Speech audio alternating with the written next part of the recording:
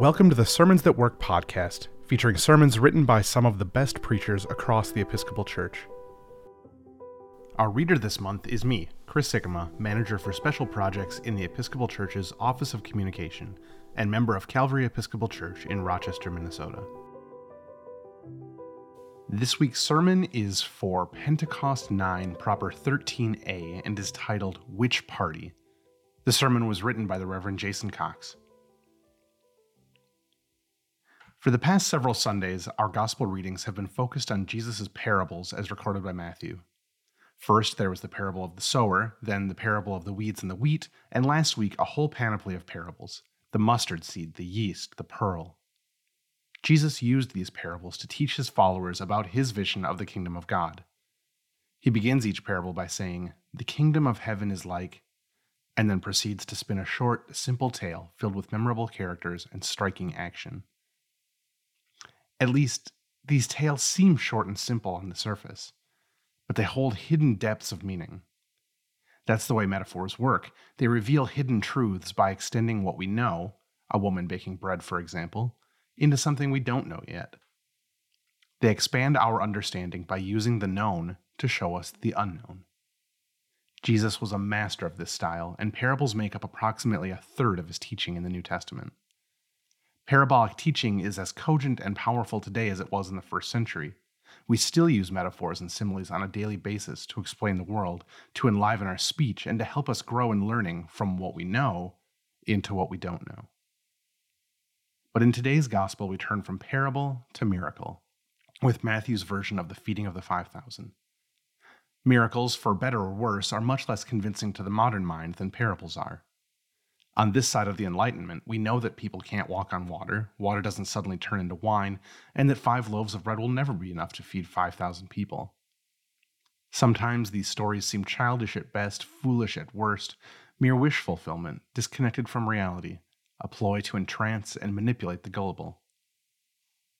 Still, miracle stories were common in the ancient world, within Christianity and beyond. Telling and retelling stories of Jesus' miracles was an important way Jesus' early followers remembered and honored him, and how they tried to share his good news with others. And the story we heard today, the story of Jesus feeding the multitudes, was perhaps the most important miracle of all. It's the only miracle included in all of the Gospels. Matthew and Mark like the story so much, in fact, that they each tell it twice with slight variations. In one version, Jesus feeds 5,000 people, and in the other, 4,000. That means this story is told 6 times in the Gospels. And there are only 4 Gospels. Perhaps there's more going on in this story than an entertaining fairy tale. Each version presents the same dilemma. Crowds have followed Jesus out to a deserted place to hear him teach. When evening comes, it becomes clear that people haven't come prepared. There's not enough food. The disciples only have a few loaves of bread and a couple of fish, and the people are hungry. The disciples don't know what to do. In some versions, as in Matthew today, they suggest that Jesus should send the people away to fend for themselves in the nearby villages. In some versions, again as in Matthew today, Jesus turns to the disciples and tells them, "You give them something to eat."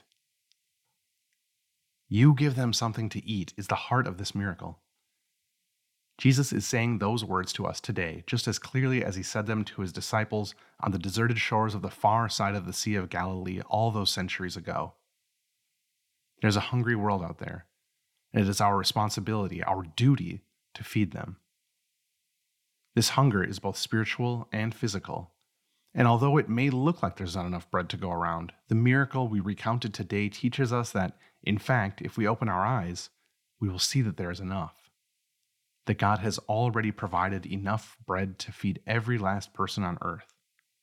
It just depends on how you divide it up. Biblical scholar John Dominic Crossan argues in his book The Power of Parable that the miracle stories in the Gospels are really parables in disguise. Miracles are parables told about Jesus and should be understood in a similar way to, and taken as seriously as, the parables of Jesus. The miracle we heard today may seem simple on the surface. Jesus is able to magically multiply bread and fish. But push a little deeper and it's really a parable about how we see the world. Is there enough to go around or not? What does it mean to share this world God has given us? What kind of people are we going to be? Those who share or those who hoard? Both Matthew and Mark drive home this point by providing a prelude to the miracle story. In both Gospels, the feeding of the 5,000 is directly preceded by the story of Herod beheading John the Baptist. The connection between these two stories might not be immediately clear, but here's how Mark and Matthew tell it. John has been in prison for some time for accusing Herod of adultery with Herodias, his brother's wife. Herod throws a feast for his birthday, inviting his rich and powerful friends. Herodias' daughter dances before Herod at the feast, which pleases him, and he tells her she can have whatever she wants in return. She asks for John the Baptist's head on a platter, and Herod obliges her. Herod's feast is exclusive, a private gala for the rich and the powerful, and leads to death. Jesus' feast is inclusive, a community picnic for the poor and the oppressed, and leads to life. Which party would you like to attend? As often as we take the Eucharist, we reenact Jesus' picnic on the lakeshore. Just like on that day, Jesus takes our bread, blesses it, breaks it, and shares it with all who are hungry. And he is calling us to do the same with our lives. Take the blessings God has given, break them open, and share them with others. Jesus is calling us today. Come to the party where no one goes hungry, where there is bread and joy and life for all. Amen. Jason Cox is the rector of St. Luke's Episcopal Church, San Francisco. Before coming to St. Luke's, Jason served as senior associate rector of St. Columba's Episcopal Church in Washington, D.C. He began his ministry in Los Angeles directing the Episcopal Urban Intern Program, EUIP, now Jubilee Year LA, and helping to found the Episcopal Service Corps, a national network of young adult service programs. Before ordination, Jason served as an intern with EUIP, working with the homeless in a transitional housing facility on LA's Skid Row. Sermons That Work is an offering of the Episcopal Church's Office of Communication. For more free resources, including sermons, Bible studies, bulletin inserts, and more, visit episcopalchurch.org/sermons. We would love it if you'd rate, review, and subscribe to our podcast on your favorite podcasting platform. And while you're at it, share it with a friend.